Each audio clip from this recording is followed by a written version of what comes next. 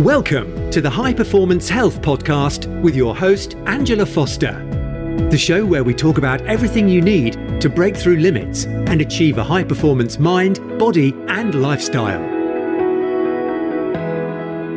In today's episode, I am with Kristina Mand-Lakhiani, a serial entrepreneur, co-founder of Mindvalley, international speaker, and artist.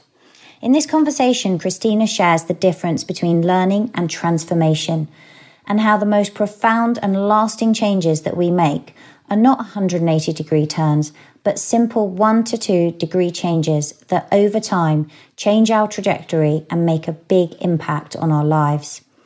We talk about the importance of accepting yourself and how your success is proportionate to your comfort zone. Kristina also shares how to lead a conscious life, a skill that she has been developing in increasing depth over the last 10 years. Life is constantly giving us valuable experiences and lessons if we are able to look for them. I think you will really enjoy this conversation and get so much value from it. So I'm super excited to be here today with Kristina Mand-Lakhiani. Kristina is a serial entrepreneur, international speaker, and artist. Welcome to the show, Kristina. Thank you. It's a pleasure. It's so nice to have you here. There's so much that I want to chat to you about today because you have so much wisdom to share. But to kind of kick things off, I know that you are very good at helping people find their authentic self and happiness. Can you enlighten us a bit more on that and how you go about that? It's my journey that I share. That was something which brought me to understanding myself a little bit better last year. But I'm not quite sure if I do help people because I generally don't have the illusion that I have any influence on anyone. I believe we can only influence ourselves, and then occasionally our experience can give permission to other people to have the same experience. So that's how I see it. But as for my journey, maybe I will have to start from a little bit far. I was born in Soviet Union and I was a very good student at school. So in a way, like a Hermione in Harry Potter. So I studied super well. And of course, in Soviet Union, we had scenarios prescribed to us how to live happily. So you had to study well, go to a good university, get a degree, get a good job, get married, have 2 children, a boy and a girl, exactly everything that I did. I lived a fairly book life, like the life by the book, I would say. I was satisfied. I achieved whatever I was supposed to achieve, whatever people wanted me to achieve. And then last year, I turned 40 and I started realizing that sometimes I feel things or think things which are not considered appropriate or right, or I shouldn't be feeling or thinking this way. And I started digging into that and understood that the facade of my life is just a facade for other people. But what's happening inside is a completely different story. And what I've created for myself is not necessarily what I really want, what my soul wants. And at 40, when I realized that the only place where I can afford myself to be myself, no matter what I feel, is bathroom. When I close the door, nobody can come in and I'm by myself. And that was a huge red flag for me that something is really off if I cannot just afford being myself, even in front of the people that I love, my family. I started asking very uncomfortable questions. So if I feel something which is off, why does it feel like that? For example, I would be introduced to people as my husband's wife, Christian's wife, and he's a very successful person, but I would always get ticked off and think, why do you say that? That's not everything about me. I'm so much more than just somebody's wife. It's not a complete story. And then I would feel, oh, but I shouldn't be thinking this way. He's super successful. I should be proud. And digging these kind of things, I realized that there are parts of me, or there are facets of me, of my life, which I have been neglecting or trying to bury, trying not to notice, trying to ignore, which are important. And when I started acknowledging these things, my beautiful facade of life started crumbling into pieces. And I had to rediscover almost everything about myself, about my work, about my personal life. A lot of things changed. And right now, 1 year later, I'm still not sure where I'm going. It's a little bit scary. But one thing I know for a fact, that not having to pretend, not having to put up a good face and just being honest and true to what is important to you is such a huge relief that I don't care what will happen. That's my journey. And I just share it from stage. And occasionally people come and say like, oh, I never thought that it was okay to, not to be right, not to be perfect. Yeah, I think that's hard, isn't it? Because society puts so many expectations on. But I think I think when you accept that, it creates so much personal freedom to just be you.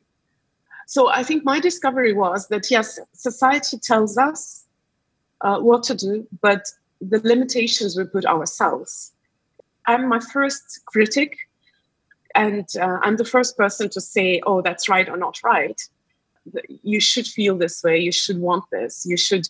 I'm the first critic. So society doesn't really care so much. When things started changing about my life, mostly society took it okay. It was the closest people who cared, but they care about my happiness, not about my choices so much. And literally, it's my own choice, my own responsibility. Do I want to be honest with myself or not? It's much more comfortable to just play the game by everybody's rules, of course. But it's not everybody's pressure that keeps us from being honest with ourselves. It's usually the fear that what if the answer that I give myself is not something what I like? What if that means that I have to change things? But then that can also make you feel quite trapped. In terms of sort of giving yourself the freedom to accept yourself, what would you say were the most powerful kind of shifts that you used? Was it things like meditation, journaling, kind of you mentioned you were asking yourself questions. So I know it's really common in super successful people like yourself that have had a lot of success to then find, well, actually, I don't know, this is all great. As you said, this is the facade, but then what's the real me? What do I want? How have you gone through that process to kind of really develop your authentic self more? The interesting thing is that the success is also superficial, because I change a lot of things about how I do my work, but the essence is still there. The business is still there. I'm just very different in my business. I present myself differently, and I believe that I've discovered myself in a new way. But the good things which are worth keeping will be there. We don't have to be afraid of that. What helped me? I'm like any person, they say that... I don't know this saying in English, but in Russian they have the saying that the shoemaker doesn't have the shoes, the boots. So I probably had it the hard way, trying to discover everything myself, because it's a little bit hard to look for help if you're helping people. It's a little bit hard to ask for advice if you're very public, because it's scary. I was just reading books. I was just asking questions. I was just thinking. Meditation helps you to get back to the calm from time to time. It doesn't solve the problems as much. It's more solving the symptoms. Like if you feel stressed, of course, meditating helps, as well as walking in the park helps, or having a good time with your friends helps, and a lot of other things. So I did those things to help me get along day by day. But the most important thing is just staying conscious. So understanding whenever things happen, trying to ask the question, what does it mean? And what is my choice in this current situation? So staying conscious and just not giving up, taking one day at a time, I would say. Yeah, of course. And did you find yourself journaling quite a bit in that process? Would you physically answer those questions, or were they more just in your own mind that you would sort of ask yourself mentally? I know journaling helps a lot. So psychologists really advise journaling. Another form of journaling is sharing with someone. I do not journal personally, but I would definitely suggest if people like it, writing down their experiences, but not journaling as in traditional journaling, but in the way psychologists suggest, like just going through our stories in our head, trying to make sense of things. I think my latest discovery is actually to stop trying to make sense of everything and just to let go and trust the process. Kind of trust the universe almost. Yes, trust the flow of things and how the things will unfold. The thing with us perfectionists, and I'm not so much of a perfectionist right now, is that we're trying to solve all the problems ahead. And a lot of people who come to transformational personal growth, they think, now I'm going to learn everything, get my degree, well, not direct degree, but let's say get all the wisdom, all the tools that I need, and solve all the problems into the future. Because we have this funny myth in our head that, they lived happily ever after. It's a fairy tale ending, but the truth in life is that you can never solve all your problems ahead, because things will happen, things that we are prepared for or not prepared for, it doesn't matter, but they will keep happening. And the problem with solving the problems ahead is that we do not leave space to just enjoy the process. I love Mark Twain's saying, I had 100 problems in my life and 99 of them never happened. Yeah. So I decided to stop trying to solve the problems ahead of time. I'm just taking one day at a time. Yeah, that makes sense. And I think the thing with problems, as you say, is some problems you solve one and then another one arises anyway. It's a little bit like questions.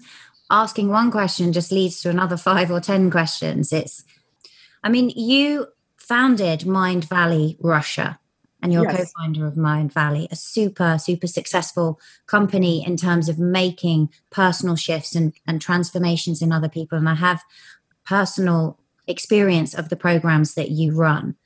What are the daily habits that people can do? Because you can obviously take education, as you say, and you can take on more information. You can kind of have the tools to learn it. But really, it's the practicing, I think, that helps to instill those habits. What have you found, and with your own clients and people that you help, are most effective in making those shifts?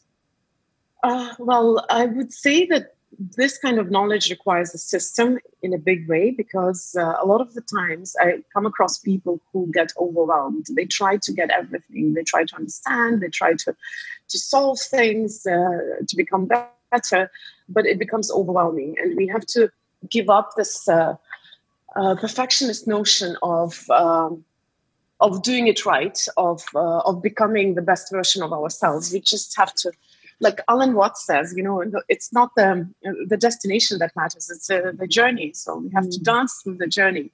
So when it comes to personal growth, I think there are a few things which might help to navigate this whole massive field. Because when we talk about transformation and personal growth, you can talk about something very, very difficult to explain, like spiritual transformation, right? And connection to God or whatever you believe, or the source of energy. You can talk about something much more practical, like your transformation of health, like nutrition, exercise, or something very mundane, like relationships, parenting, career. There are so many areas. It's a huge, vast field. But the principles which I think are important, number one is that wisdom doesn't change anything. Mm-hmm. And unfortunately, all of us know everything. We've heard all the ideas, all the wisdom nuggets, but they're not going to change anything in our life unless they transform into not so much wisdom as experiences. So there is difference between learning and transformation. Learning is getting the wisdom, getting the knowledge. Transformation is when you get an experience, and through that experience, you see the world in a different way. And an example would be, everybody knows this idea, beautiful idea, that happiness is inside you. You are the master of your own happiness. It's in this current moment. But just as an example, a few years ago, my child went into surgery. He had to have his appendix removed. It was 2 hours of wait. And I could repeat this mantra over and over again, that happiness is inside me. It's not going to help me in that moment. So only when you experience something and you understand it almost on your cellular level, not so much on the level of your mind, that's when the wisdom starts making difference in your life. So it was a year later, maybe, I don't remember exactly when, I was in a car and there was this song, popular song in a radio playing, and it had the words, everything is going to be okay. And suddenly I had a very strong physical feeling of being 18. So I was thrown back more than 20 years earlier. And I had this physical feeling of knowing that everything is going to be okay, no matter what. I have myself. And as long as I have myself, my wits, my attitude, everything is going to be okay. And that's when it clicked into place. Yes, happiness is inside me, but it is not necessary always every moment there. Sometimes you have to remind yourself that as long as you have yourself, everything is going to be okay, no matter what comes your way. But that's the difference between knowledge on the level of your mind and actually experiencing it, and having the shift in the perception of your life and your world, and getting this knowledge on the cellular level. So this is now an important thing. We should not go for knowledge as much as we should go for experience, which transforms us. And that experience happens in every day. So another important concept would be to remember is that we can try to change everything at once, but usually the most profound, lasting changes are not 180 degrees. Usually it's 1-2 degrees. And you change your trajectory for just a little bit, and over time, it takes you to a completely new place. And often when we try to put everything into it and change everything on the spot, we just get tired and get off the track. So that's another important thing. It's better to change little things, but keep to that. It's better to take transformation in tiny doses, but so that it stays with you, that you will never get back to the same again. You know, you experience something and you never want the old experience anymore. And it might be a super tiny change, but it will express itself hugely over time. Because the thing is that if we look at our life, we think that our life consists of big decisions, but in reality, big decisions we take maybe handful of times, a dozen of times over our life. You know, who we marry, where we live, what kind of job we do we have a family, things like that. Our life is actually made up of small, everyday decisions and choices. That's why little changes in life can make way bigger impact over time than these huge things that we sometimes try to change.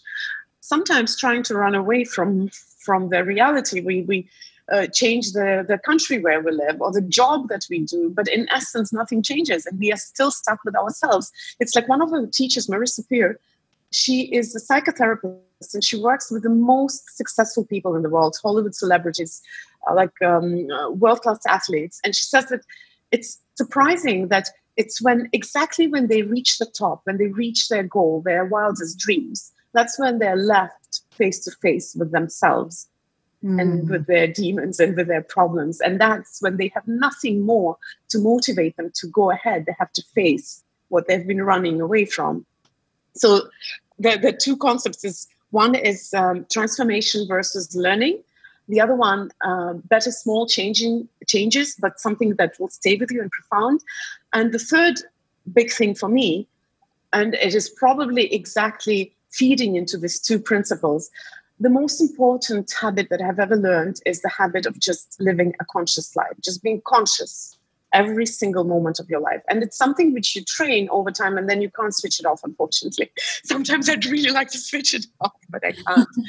But you train it over time, and it doesn't mean that you start living perfectly. I still have my little vices. I still do my little things which I know are not healthy for me or destructive. But I know what I'm doing. And when I allow myself to do that, I'm very conscious of what I'm doing right now. It's this consciousness that brought me to the point where I started noticing how I feel, how I think. When I started asking myself the question, why is it happening? Why do I feel this way?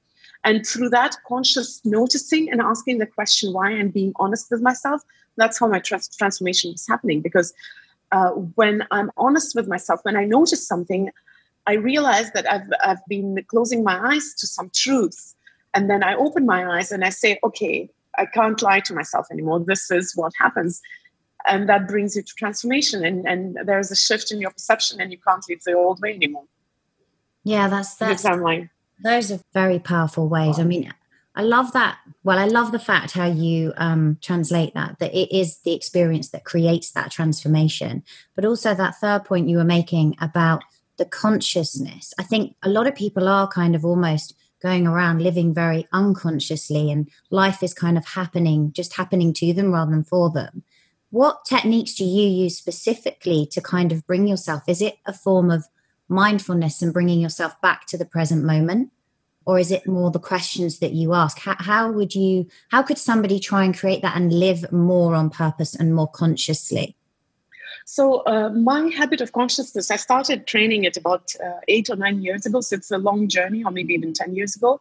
It was the result of one of the trainings that we did. We actually set goals in all the areas of our life.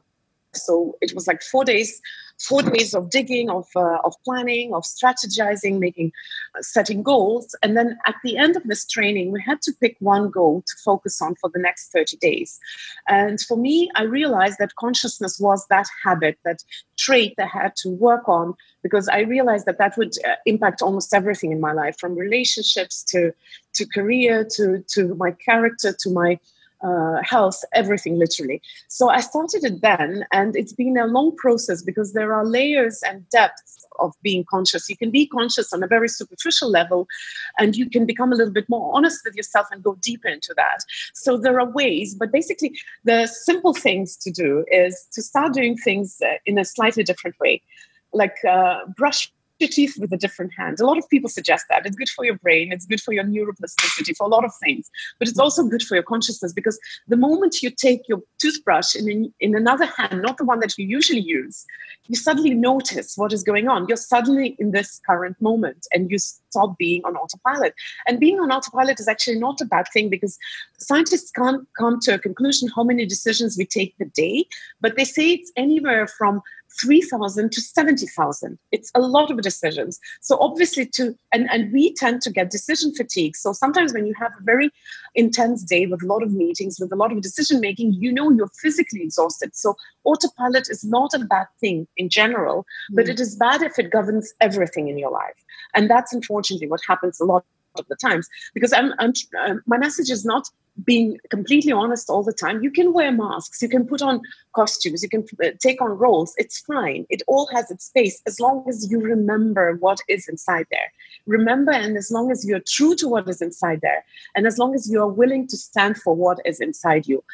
But all the other rules of the game are absolutely fine. You can put on masks, take them off. You can be on autopilot, as long as you remember to switch on the consciousness when it's necessary. So one thing is, do things the way you've never done them. Go to work a slightly different way. If you take an elevator, take stairs for a change. And it doesn't mean that you have to live a healthy life. Just notice what's going on. Bring your attention back to current moments every once in a while. Another thing that I suggest that has helped me was to put an alarm. Every hour, my telephone would buzz, and that would be a reminder, consciousness reminder. So the moment my telephone buzzed, I was like, okay, I'm taking a consciousness break. And all you need to do is take something and look at it. Bring your awareness back to the present moment. You can just look at the lines on your hand, or pick up an object and try to discover things that you've never noticed before. And these small things, it's good enough. And then later you'll start bringing consciousness in the places where it really matters. It's your emotions, it's your relationships, it's your interaction with the outside world, standing for your values, standing for your truth. So these things will come in time, but you have to practice. And usually you have to give yourself enough time to start practicing. Yeah, it takes time, I think, doesn't it, to make those shifts, and for it actually then to become automatic. I mean, there seems to be a lot of controversy over whether it takes, 30 days, 66 days, whether it even takes years really to make these shifts. It takes a whole life. A whole life. This is true. I want people to understand that consciousness and honesty with yourself, I'm not talking about brutal honesty with the outside world. People don't need that. And actually, we don't need it either. We only need to be honest with ourselves. These two things, it's like jumping out of the plane. You have all the stories in your head and you're so scared. But the moment you make the step outside the plane, that's it. You can't go back inside the plane. You can't put your parachute back together and put it back in your backpack. You are flying, and the only way is to land. So that's the same with it. It's not a switch that you can put on and off. The moment you're there, you're there. It's like, my favorite analogy, but transformation, that's how it works, is the hero's journey. And if you have seen the Hobbit movie, because it's a classical hero's journey, you reluctantly step out of the door and you reluctantly go on that path. But then you have to go through the cave, and you have to see the dragon, and you have to emerge on the other side, because there's no turning back. Yeah. And the scary thing is that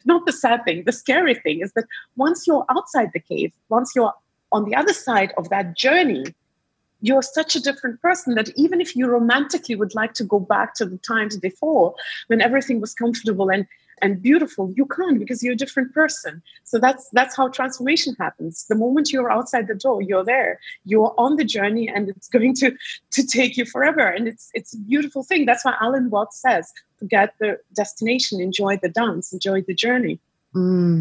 It's so, so true.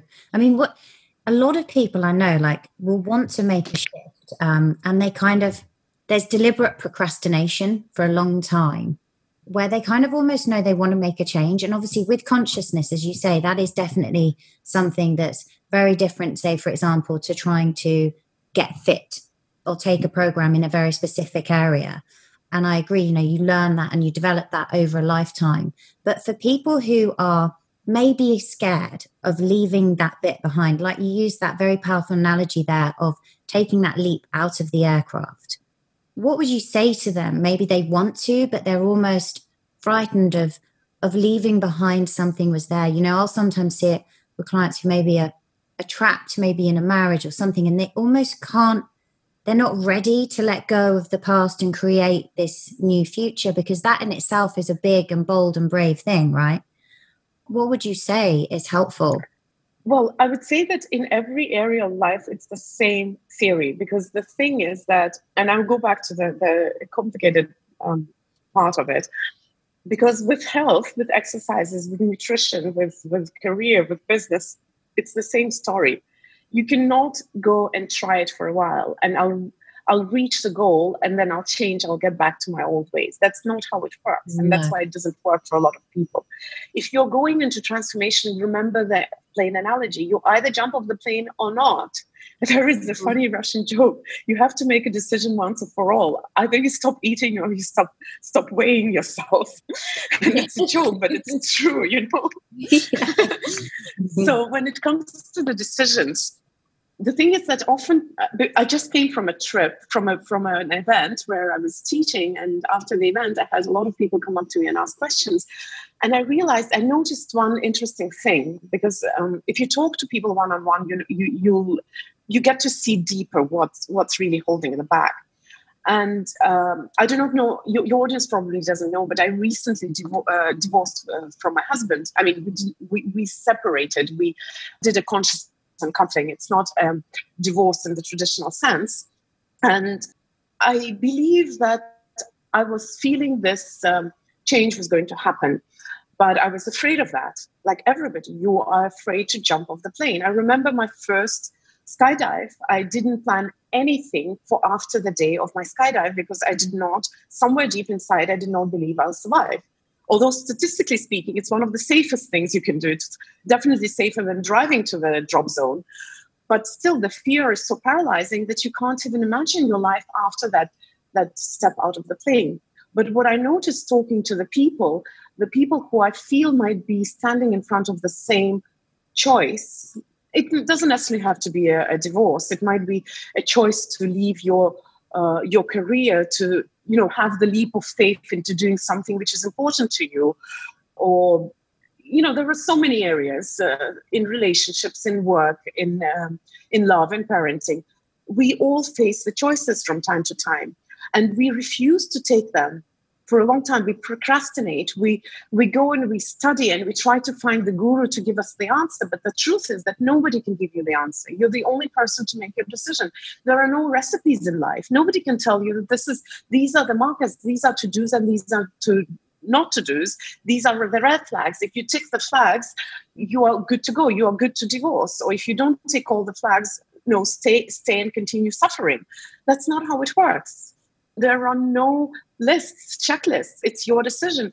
And the scariest thing is that usually we know the answer. We know the answer. We're just scared to admit it. We know the answer that I have to go, or we know the answer that I have to stay, but I have to change. We know the answer. We're just too scared to admit it. That's why we keep on playing games of, I'll take another course. I'll go study a little more. It's not about that. It's about the leap of faith. It's about making this jump out of the airplane and just flying. And the thing is that when I didn't jump, I was pushed out of the airplane. And with the airplane, it's easy. They can push you out. With your life, nobody's going to take on this responsibility. And if somebody comes and tells you, leave that job and start your business, I believe in you, you still take the decision yourself. But the thing, what I want to say is that you cannot lose the things which are worth keeping. You will never lose them. And that's why I'm saying that we had a very different type of divorce, because it is a scary thing for me still. But I know that despite not having a husband right now, I still have a very dear friend, a very close friend, a business partner, and a father to my children.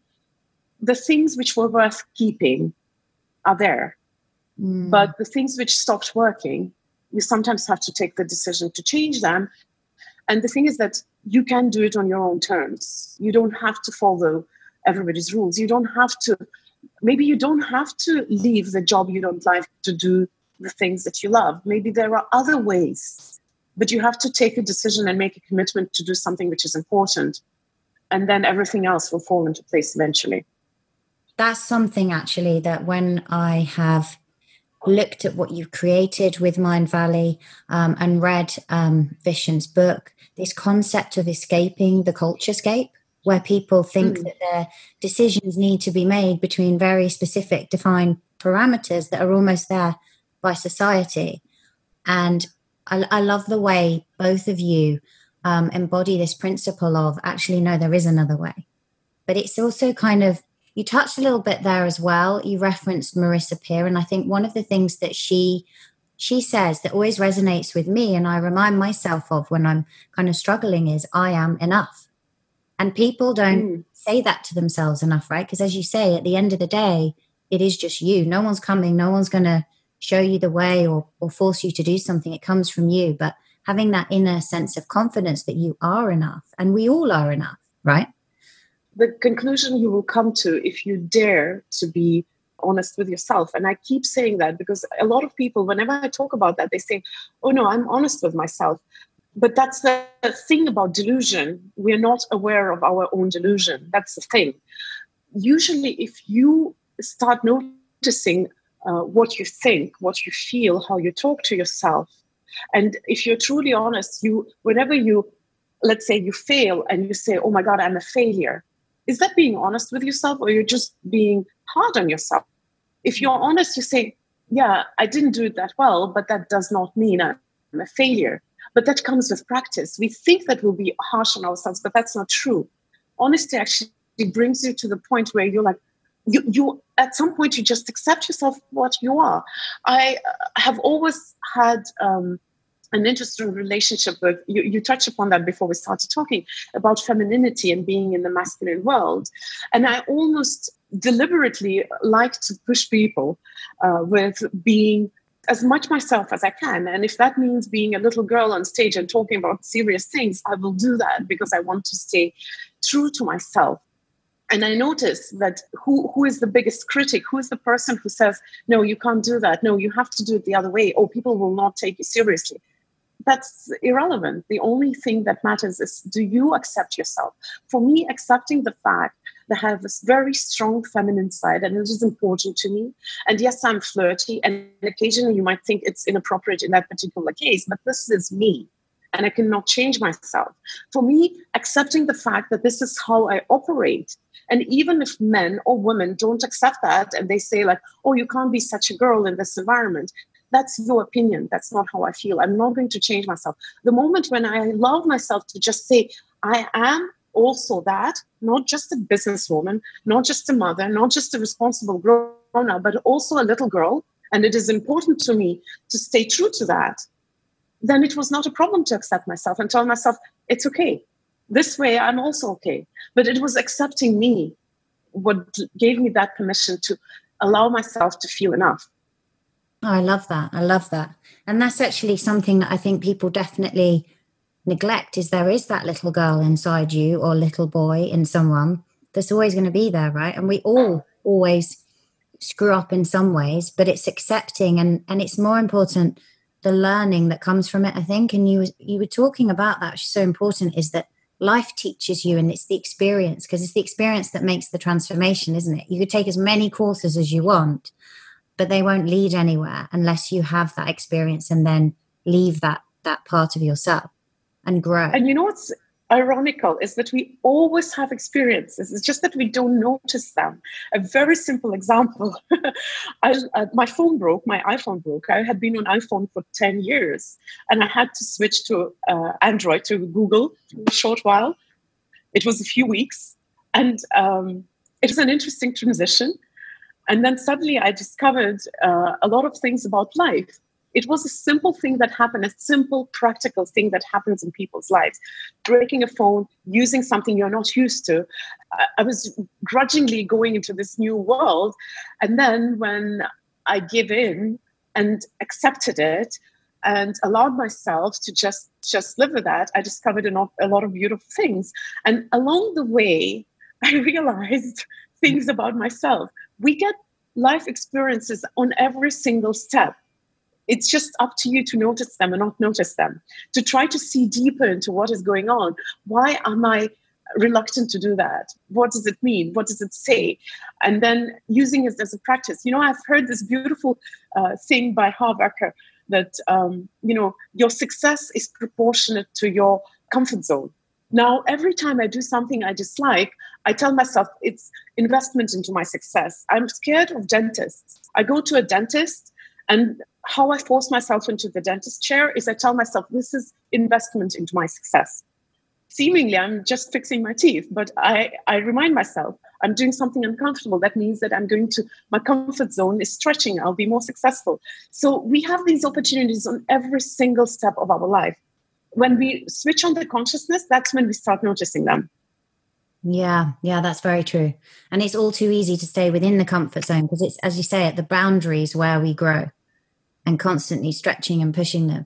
I know that you have created a number of successful businesses, but you've also had a journey. Initially, I think you started a company with a friend, which you then took on yourself and has now become Mindvalley Russia. And you have 10 mistakes that an entrepreneur can make. Are you able to sort of share those with us in terms of things people might avoid it? I'm not sure if I remember all 10 by heart, but I'll share them gradually. We might not even have time for all the 10. So basically the background is that a few years into Mindvalley, we made a little offshoot of the company, taking some of the best products to the Russian market. And I was doing it with a friend, and we did it for about 6 years. We worked in Russia, Ukraine, and Kazakhstan.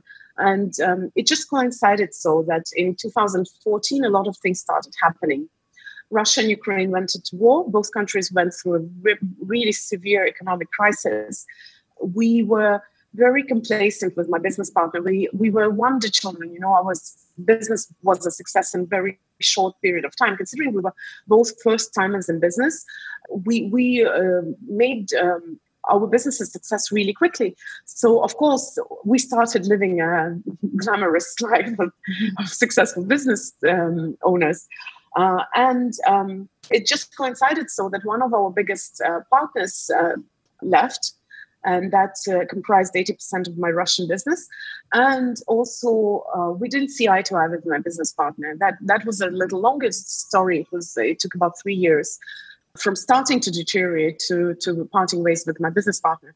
So essentially 2015 started with literally almost bankruptcy. We switched off advertising. I had the honorable job of firing half of our staff. We lost a business partner who brought in 80% of our business. I decided that I cannot go on with that former friend of mine. And the economies of our two biggest markets were still in a really low, very low. So how it started was that I realized that we are very quickly moving towards bankruptcy and things had to change. And what can you do if things had to change? I took out the book, Harv Eker's book about millionaire mindset. It's essentially a book about 16 ways how rich and poor people think differently. And I really find Harv Eker incredibly enlightened person. Almost everything he says about money, you can replace money with love, with relationships, with happiness, and it will still stay true. It's like his wisdoms are absolutely profound. So as I read the book, I realized that the mentality that we live in between me and my business partner, the difference was huge. So while she was okay to struggle to survive, I thought I'd rather go into bankruptcy with a smile on my face. And that was a huge difference. She was trying to survive. I didn't mind to lose everything, but keep my sanity. That was a huge difference. So we parted ways. It was a really hard decision for me. And then after that, that's when I started analyzing what we did wrong. So I think the lesson number one that I learned is that there are two different mentalities in business. One mentality, and I'm talking about mentality, not the makeup of the business, not the way your business is built, but the mentality of an entrepreneur. So mentality which works for me is the mentality of an investor entrepreneur. So whatever you do, you look long-term. The mentality that doesn't work for me, I call it, it's not the makeup of the business, it's mentality. I call it freelancer mentality, where you need instant gratification. So the difference is then patience. Instant gratification versus long-term benefit. So if you have mentality of freelancer, you want to get your money straight away. You invest, you want to get it straight away. So you want your time to be paid. Investor doesn't care about your time that you put into business to be paid. Investor cares about the profitability of the business. And then, let's say at the end of the year, the freelancer mentality will take out the dividends. Investor mentality will put the dividends back into business. So that's a big difference. And that difference translates into every decision in your business. You have to have a little bit of a freelance mentality as well, a little bit, because you have to really pay your time. Like sometimes the investor mentality will take you into another extreme where you put everything into business and you forget about your own life. But essentially, I'm functioning, and Vision has always functioned this way, and that's where I learned it, is the mentality of an investor. You are creating a business. If you have the mentality of a freelancer, you're creating your lifestyle that reflects your success in business. And that's a huge difference. So that was my lesson number one. And I have a lot of lessons. If you want, I can go into other lessons. Should we do the kind of top 3 or 5 then? That you... Okay. Because that one in itself is very useful. I have a little question on that one, because I think, what would you say to people who are starting up a company? Yeah. So in the beginning, that's quite hard because they need the cash flow to come in and they may well be reinvesting it, but they also need to live. And it's shifting that mindset, isn't it? Because otherwise you really are just paid as a consultant, or, you're kind of almost like an employee. I might shock you with my answer. Yeah. I have a slightly more palatable answer for later, but I believe that most people who will be listening to this live in a fairly developed world, either in the West, Europe, US, maybe in Australia, maybe in Asia like me, maybe in Russia like a lot of my audience, Ukraine. And I come from the Soviet Union. I can tell you this, in the 21st century, most of us will not end up on the street hungry in our part of the world. And unfortunately, we're forgetting that. We're so scared. That's something that a lot of people, a lot of authors who write about money mindset are talking about, is that we have this paradox. The more we earn, the more we have debts, because our ability to get comfortable and to start living better life grows with our ability to earn. And then we are paralyzing ourselves. We are in this golden cage that we have built for ourselves, where we are afraid to take on risks because we think that we'll lose something profound, but we won't. We'll have our life, we'll have somewhere to live, and we'll have something to eat. Most of us, even those who have children. Of course, if we have taken on debts, that will make things a little bit more complicated. But for the young people who are starting business, there's nothing to be afraid of. Me and Vision, after we started Mindvalley, at some point came back to Malaysia and we lived in his parents' house. It might have been a little bit humiliating, but it's not going to kill you. Yeah. You can afford to take risks. Yes. ridiculous to think that you can't. But let's say if you do have responsibilities and debts from before, don't give up your work. Take on some employment, find ways to pay your bills, make arrangements within your family, ask your spouse to be the support for a short while. I know it is scary. It might take you a few years before you start earning within your business, but we all can afford taking risks, and we all can afford putting some time into doing what is important to us. Yeah, no, I agree. I absolutely agree with that. And I think it's that mental shift that but I think that is, as you say, the big difference between an investor entrepreneur and somebody who is just maybe self-employed or a business person who's looking for that direct gratification. You've got to build it over the long term. What would you say are the other kind of 2 or 3 things that people often make mistakes in and that they could avoid? So one of them is more of a recent lesson, and I guess I learned it over the past few years. You asked me how I manage everything in my life, and that was an accidental shift first in my household. I live in Asia, and that's kind of common here, but no, I do the same in Europe, in my household in Europe as well. I have 4 people who work for me in my house. I have a lady who cleans. I have a lady who does groceries and cooks. I have a woman who takes care of my children and a driver. I don't do anything at all. And I realized that this is the only place where I can buy myself time. And I know that my advice might seem obnoxious for a lot of people, but the truth is that a lot of the times you can buy time by not doing things that somebody else can do.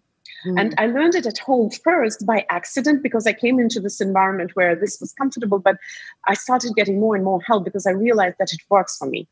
So, for example, I am absolutely incredible at cleaning apartments. Truly. I've cleaned my parents' apartment for 25 years, nonstop. Because I lived with my parents until I was 25. My mom still remembers my first attempt where I took the white towel and washed the floor. But I'm amazing at cleaning apartments. I can do it way better than my maid, but I will never do that because my time is much more valuable. Yeah. Over the past few years, I translated that into my business. And while a lot of people in business can understand that logic at home, but they are so scared to bring it into business. So when I divorced my business partner and survived near bankruptcy, for a few years, I was struggling with my business. First, I was very elated and very excited. And then after 2 years of my revenues not going very much up, I started doubting myself as an entrepreneur. I thought maybe I'm not so good after all. Maybe it was a one-off success. Sometimes you're very successful in one business and then you try other businesses and you just fail and you don't know what's happening. And I had this feeling for a few years. But then I decided that maybe I should trust my team a bit more. And somehow I got the courage to stop doing things which I don't like doing. I'm not a very good manager. I can do that as a perfectionist, as a former Hermione in school.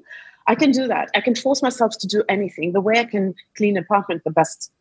I can do marketing really well, and I have talent in that. I can manage people really well. I don't like it, but I can do that if I have to. I can do management, but I don't enjoy that. So I find a person to do the things that I don't enjoy, but I can do well, but I don't enjoy. And I let them fly with that. And I have a very weird style. I don't micromanage. I let people, in a way, cruel style. I drop them in the water and I let them learn to swim. Mm-hmm. And I support them, but I support them morally. And occasionally when they need to take a hard decision, but they have to figure it out. And that's the people I work with the best. By now, I have 3 crucial people in my business who do almost everything that I don't like to do. And what I discovered recently is that I'm only going to do in business what only I can do. What I can do the best, but someone else can do, I will not do that. So the things that I do is I do interviews, I record videos and programs, I talk on stage, I write articles, and that's the only thing I do. I don't run meetings. I don't do management, administration. I don't do marketing, and I'm a good marketer. I was one of the best in email marketing years ago. I don't write emails anymore. I can if I have to, but I don't. And I applied the same thing that works in my house. I applied it in business. It freed up a lot of space and a lot of time. And my logic is that I don't plan my days fully. I always leave 30 to 40% of my time completely unplanned. And if I'm in the office and I have nothing to do, believe it or not, I have times when I'm in the office and have nothing to do. I have a whole bunch of books I read. I can still stay in the office and wait for the meeting, and I'll just read the book or read something on internet or listen to a TED Talk. I enjoy myself. The thing is that entrepreneurship is a creative process. And if an entrepreneur puts themselves in a hamster's wheel and doesn't leave space for themselves, they cannot create. As you said, I'm an artist. How does creative process work? You walk, like, how do I pack my bags? Half a day I moan. I walk around the apartment moaning how I hate packing my bags, and then I get the inspiration and I pack them in half an hour. That's how creative process works. You walk around, you don't know what to do, you create space, and then when it comes. It comes in a gush, and you can't stop it. And it happens so quickly, and you're like, why did I have to suffer for the whole day to create this thing? And that's why I leave this creative space. So I have a theory for that.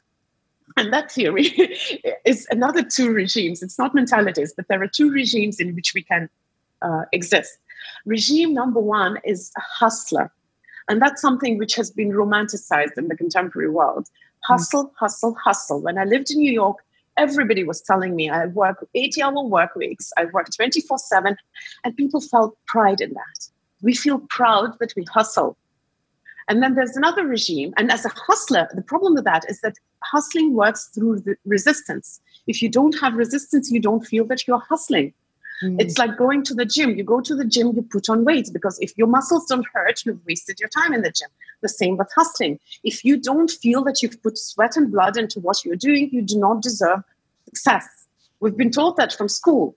You have to put sweat and blood. If you don't put sweat and blood, if you don't break the brick wall with your head straight on, you don't deserve success. We truly believe we don't deserve success. Yeah. And I know people who feel guilty for not having something to do, who feel guilty if they have space in their agenda. Another regime is called surfer. And I'm a surfer by nature. And if you've seen surfers, it's a little dot in the middle of the sea and it looks like nothing is going on. You're just trying to stay on the surface. But what the surfer does, the surfer is waiting for the wave. When the wave comes, the surfer jumps on the board and the wave takes the surfer with huge speed and a lot of fun onto the shore. So I'm the surfer.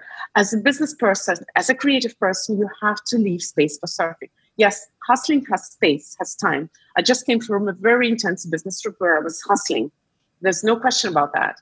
We all do that from time to time, but it cannot be your default regime, because if that's your default regime, you're in a hamster's wheel, you have no space to create, you will never grow exponentially.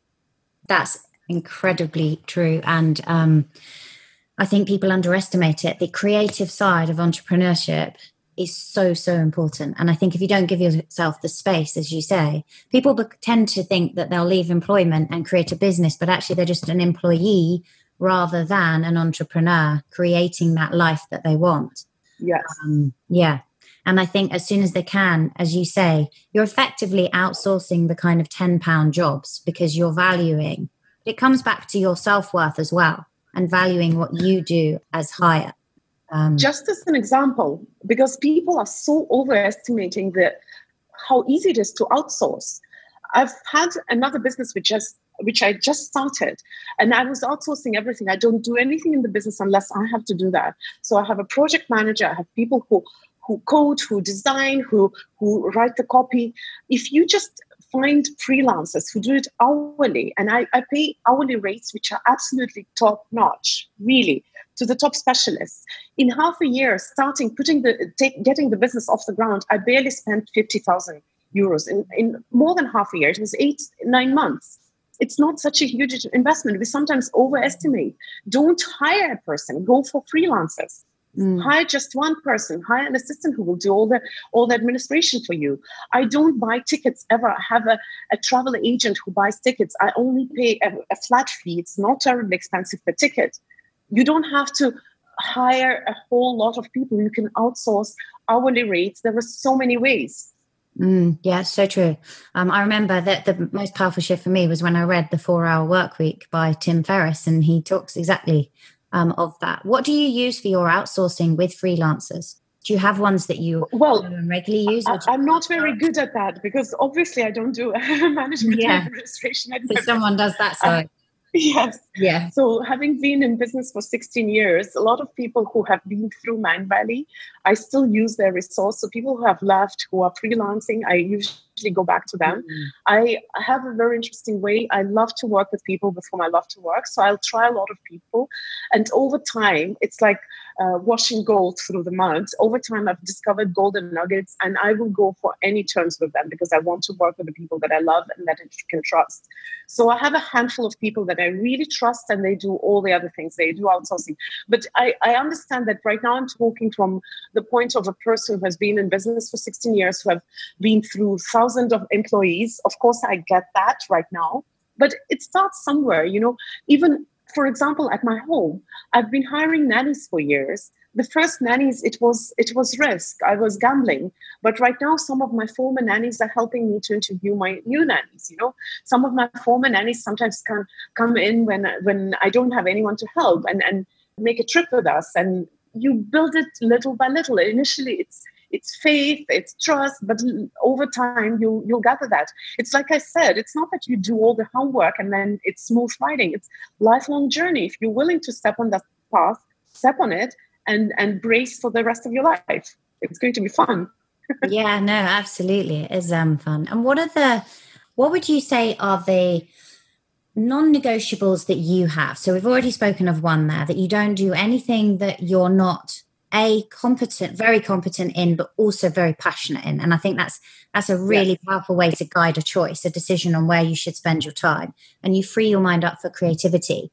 Do you have any daily routines and habits, sort of health-wise and mindset-wise, that you practice? One thing to add to that I only do what I'm passionate about. I only do something what I love. Mm-hmm. And this is something I learned from Neil Donald Walsh recently. I try to avoid situations where I do not enjoy myself just for the sake of being polite. I may occasionally, I started saying no more frequently and filtering, because I understand that I only have one life. And I do not want to waste it on things that I don't enjoy, in situations that I don't enjoy. I have become more critical about who I want to spend my time with, more selective about my friends. So these are no negotiables. For me, I don't care about routine so much. I'm very person in the flow. So I love going to the office because routine makes me more disciplined, but I also love sometimes to wake up and decide, okay, I'm okay to stay and do something else. So today in Malaysia, we have this haze problem, similar to Amazonian rainforest. Indonesian rainforest is also burning, and we have incredible haze in Kuala Lumpur. So the school got closed today because it's hazardous outside. We can't step outside. So I got the message at 6:00 in the morning that the school is closed. So I don't get stressed about that. I'm just checking what kind of meetings I have and if there's anything that I have to be present in the office. Today, fortunately, everything could be done online. So with huge joy, I just stayed at home with kids. I love the freedom to choose my life. I love the fact that I don't have routine. What are the non-negotiables about my day? I like to sleep in. I need my rest. I love to wake up without alarm clock. It doesn't happen often because kids need to go to school and I have to take them to their school bus. I love to have my time with kids. I love my morning kids pile. It's when I sneak into their bed and pile them all up on me. It's only a few minutes, but it's important for me. So children is a very important part for me, and I love to just be with them.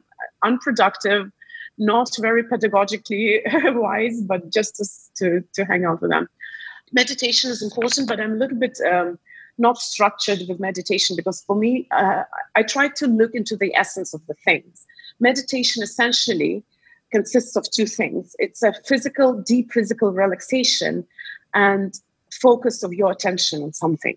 Mm-hmm. So that's why I like to sleep in, and that's why I like consciousness, because my whole life is one huge meditation.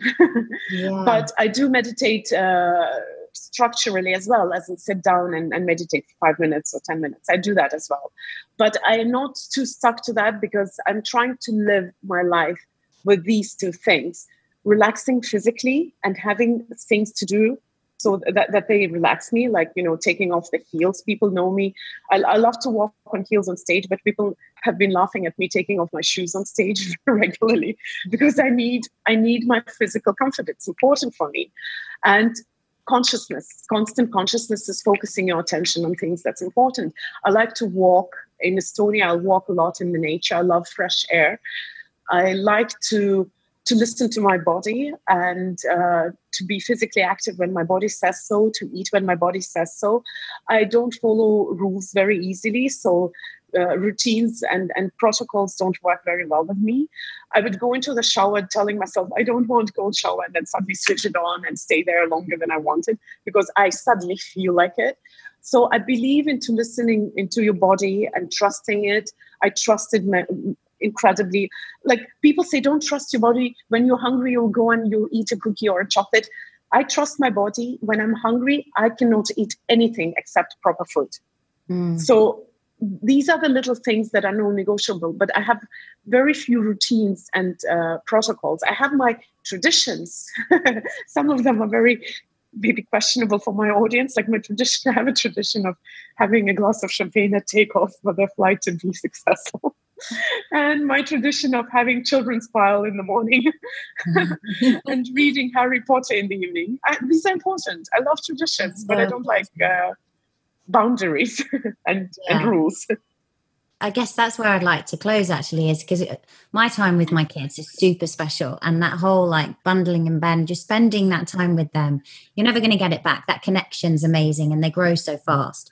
I know that you take your kids on trips to the Amazon jungles, you do things with them. And I'm guessing that you, yourself and Vision, in the way that you're parenting them outside of the culture scape, you've indicated they do go to school.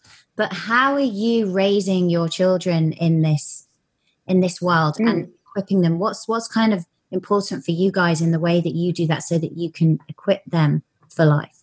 Mm-hmm. It's another very deep topic, but I'll try to answer as quickly as possible.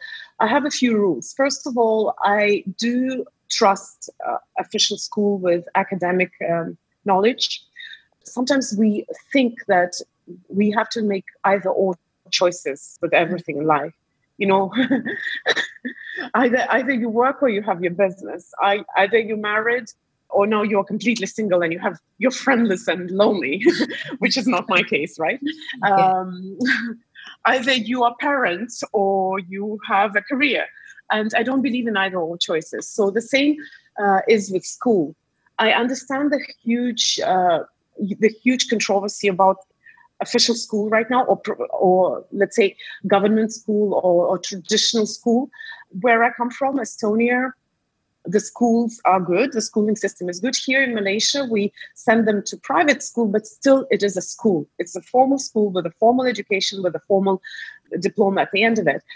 I love our school and I completely trust it with academic knowledge because academic knowledge requires proper approach. There is such a thing as degree in education. It's not by accident. I hire nannies and I require my nannies to have a degree in education because there is space for academic teaching, which I will never be able to do because I do not have the knowledge. I do not have the experience. I had a nanny I'm still super close friends with her. She's helped me a lot. She is one of the best English teachers in Estonia. And she came and she was just a nanny with our children. But through this experience, I realized what an important thing it is to have someone who understands that professionally. The same way, if you have problems with your personal life, the best advice I can give is go to psychotherapists because there are professionals.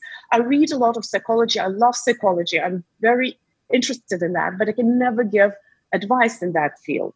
Whenever I have an issue with my kids, I always look for professional advice. When my child was doing too much iPad, I researched the question. I asked the psychologist, what are the best ways to do? There are so many answers to that. So that's on the professional side of teaching. Then there is another thing, which school will never teach and should not teach. It's our worldview, it's our values, it's the characteristics that we want our children to have. It's how the children are going to live life. What are they going to learn? Are they going to learn with a rigid set of rules and beliefs? Or are they going to learn to be critical, to be curious, to try to figure out their own rules? Are they going to be brave and courageous, or are they going to be disciplined? I have a friend, and she's one of our authors and teachers, Shelley Lefko, and she says, whenever I see a disciplined kid, I know there's a trauma behind it. Which is an interesting thing, right? So that we have to give them boundaries, because they have to.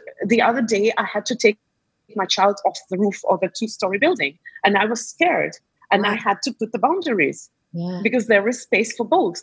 There is no either or in this life. There is no go this way or that way. Hustler or surfer, investor or freelancer, academic or homeschooling. You always have to find the balance. And that's the beauty of life. So the values, the worldview is something that we give, me and Vishen. We are both parents. So here I have 2 life hacks. Life hack number 1 is that I invite my children into my work, because I want us to be more than just housemates, not more than just flatmates. I invite them to my work the same way my kids' school invites me to school. So it is important that they take part in their school, because that's their work. And it is important that they get to come to my office. They get to spend time at my events, because they have to see what we are doing. They have to see us not just as going off to the office. They have to have an idea what's happening there. It's not a black box. It's the whole universe. And I want them to be part of that and to understand what it is. So I invite them into my work by bringing them to the office, sometimes inviting them to my events. So they share my work and I share their school. This is one principle. And another principle is that we want them to learn life through seeing it. And traveling is a very important source. We can afford that, which is good. But if you can't afford, you can show kids a lot of other things. I used to work with refugees. I took my kids to do workshops with refugees to see another side. It was partially to see what I do outside my house, partially to see life. So whenever we have opportunities to go see another side of life, which they're not naturally exposed to, we'll do that. And sometimes, of course, I'll limit my choices. Like I wouldn't necessarily take my children to hospitals and to rehabilitation centers. But if it happens, I will do that. We took our children to Necker Island, for example. Actually, Eve was not born then. And I was sitting at dinner with Richard Branson, and we were chatting at dinner. And I had this weird feeling of, I'm a bad mom. So I shared it with Richard. I said, I can't believe I'm chatting at dinner with you here while my child is on the cushions, fallen asleep somewhere between the guests. And he said, Kristina, don't feel bad. When my kids were small, I was taking them everywhere with me. I would have a meeting at the table and my children are falling asleep under the table. And I realized that a lot of super successful people in my environment, and Richard is not the only person, of course, not the only example, they do that. They take their children with them. So that's actually more to support the previous point. So we travel scientifically. For us, travel is an important thing. We look at the map. We want to see where the children haven't been, where we have the white spaces. So Hayden, he's 12. He's been to all the continents. We took them to Antarctica finally. The thing is that we sometimes don't realize what a huge learning opportunity it is. When we went to Antarctica, there was so much to learn about ecology, about how human action actually impacts the world. The whole journey through the Strait of Drake for 2 days, when you see nothing and then suddenly this magnificent continent shows up. It feels like you're going to a different planet. It's such an experience. You cannot convey it in any other way. We took our children to Africa to the safari to see the animals. And I was shocked when we went to Serengeti and there are millions of animals. We were following the migration of wildebeests. And I suddenly saw the carcasses of wildebeests and zebras and lions coming and eating them and the birds. And I was shocked. It was so shocking for me coming from the city, and I didn't know how to show it to the kids. But then I realized this is how they learn life the way it is. And it is shocking because I'm just so gentle, but it is what it is. And it was an incredible experience. My kids both loved it. They were not shocked. I was shocked. They were not. They learned how to interact with wildlife, how to respect it, how wildlife has been disappearing from the face of the earth. They learned things that sometimes feel counterintuitive, but believe it or not, and I'll probably right now anger a lot of people, but we were there in the parks that preserve wildlife, that actually structured hunting helps to save the wildlife. It's scary to understand, but this knowledge you learn when you get there. For the same reason I took them to the Amazon, because a lot of things that we think from the outside, the forests were burning and people were getting nuts. But the thing is that you have to go there and see what it is inside to see what really helps and what is just a buzz, to understand how it really functions. So I took my both kids to the Amazon. And both of them were super young. Hayden was 4 when I took him there. Eve was 5. They're still the youngest tourists. And people ask me, why do you do that? They won't even remember. The truth is that they do remember, partially thanks to stories, partially thanks to videos and pictures. But the thing is that our character forms by the age of 5. And yes, you might wait with your children until they're 5 or maybe 7 or 8 when they can tell the stories and have their memories. But they will have the true profound impact on their personality, on the way they see the world, on the way they understand this world, if they go there so early that they might not even remember but it will stay with them. So I took them both there and they had the most amazing experience. My child was playing with Hayden was playing with the little kids. They had no toys. They were playing with little chicks and with flies, and it was funny. They were always trying to eat the flies, eating off the ground. My daughter was incredibly lucky because we had such an opportunity to go fishing with the community, something that none of the tourists have ever experienced before us. And she was half in torture and because it was an intense experience, but she got to babysit the little babies who were also brought to that experience, because that's how they do in the Amazon. The whole family takes off and then does the thing together. And these things you can never learn it anywhere except by traveling. So yeah. Yeah, that's amazing. And it does, as you say, it informs their personality, even if they don't directly remember it. And it's such a lovely thing to do with them, to travel and see the world and inform. And it's giving them that extra kind of rich dimension on life, right? Of this is how people live across the world. Many children aren't fortunate enough to experience it. And, amazing for them. I really, really value your time. And I want to thank you for coming on. Before we close, what would you say is your mantra or your ethos for life that guides you? I have different for every stage of my life. There's a new thing that needs to be reminded. My oldest is life is too important to be taken seriously. It's Oscar Wilde. It's not me. Yeah, I like that.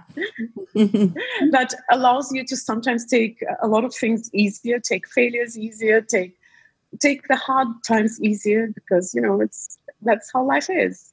I love this idea. Maybe I'll leave it at that, because there are a lot of things I could share which are important, but life is too important to be taken seriously. And I think we have to make peace with all aspects of it. I love what Ken Wilber says, and I'm paraphrasing, I don't know the quote by heart, but he says we have this interesting thing that we are drawn towards light, towards good, towards everything that we call this way, light, good, positive. But if we remember that everything comes from the same source, whatever you believe, whether it's God or I don't know, Big Bang or source of energy, everything comes from that. And why do we demonize the dark side, the weaknesses, the painful experiences, So I'm a little bit of an advocate for that, as in, let's make peace for that. And let's just try to see beauty and enjoy the whole process, whatever it brings us, because life is too important to be taken seriously. I love that.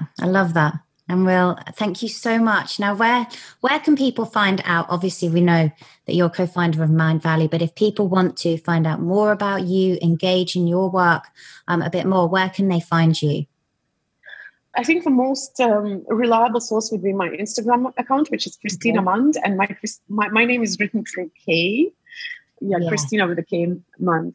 And I do have 2 programs which are with me as an author. But generally, I would announce everything from my Instagram account. So for now, that's probably the surest way. Yeah. Okay, I will link to that in the show notes. What are the 2 programs that I can link to? These are on personal transformation. Yes, one of them is a mini quest. We do quests. They're not programs. They're slightly different than programs, as in they usually take a little longer, and we give information in small doses, and we stack up ideas, because what we want is transformation, not the knowledge, but the transformation. So we do quests in a way that they give you an experience rather than just the knowledge. So one of them is the mini quest. It's a short quest. It's 7 days to happiness, where I talk about actual practices and tools, how to learn to be happy, because happiness is a habit. It's not a goal, obviously. And you might already guess that it's not about positive psychology and putting on the rose-tinted glasses. I'm going to talk about the unpleasant and the pain and dealing with that, obviously. Yeah. And another program is more of a derivative from that one, is live by your own rules. And it's a more profound quest, so it takes longer. And that's the topic that we started with, how to start coming to terms with yourself, who you truly are. So we are going to look into being conscious, into noticing yourself, into being honest with yourself, and then finally accepting. And then I go into, looking at your life. And in the end, the last portion of the program, I'll give practical tools as to how to start changing your life, because, when you change, everything starts changing, and how to do it. I'll give the tools that will help to do it with as little pain and discomfort to the outside world and yourself as possible. I love that element of the quests that you do, is that there are specific days for practice. As you say, they build over time, and it is about making that transformation. And that's something you do very well. And this sense of community. Can people go straight to the second one, or do they need to do the 7-day quest first? Oh, they can go straight to the second one. Yes, they're separate programs. I just feel that if you do the first one, you will want to do the second one. The second one will cover as much as possible, because I go deep enough. So literally almost everything that is in the first one, you would probably get in the second one. Okay, brilliant. Mm-hmm. And that's on your own website, Kristina? Yes, it will be on my website. They have 2 separate pages. Yes. I will link to all of that and to your Instagram account. Thank you so much for coming on. Thank you so much. It was a pleasure. Thanks for listening. Remember to review and subscribe. You can grab the show notes, the resources, and highlights of everything Angela mentioned over at angelafosterperformance.com. You can also snatch up plenty of other goodies, including the highly helpful Angela Recommends page, which is a list of everything she personally recommends to optimize your mind, body, and lifestyle.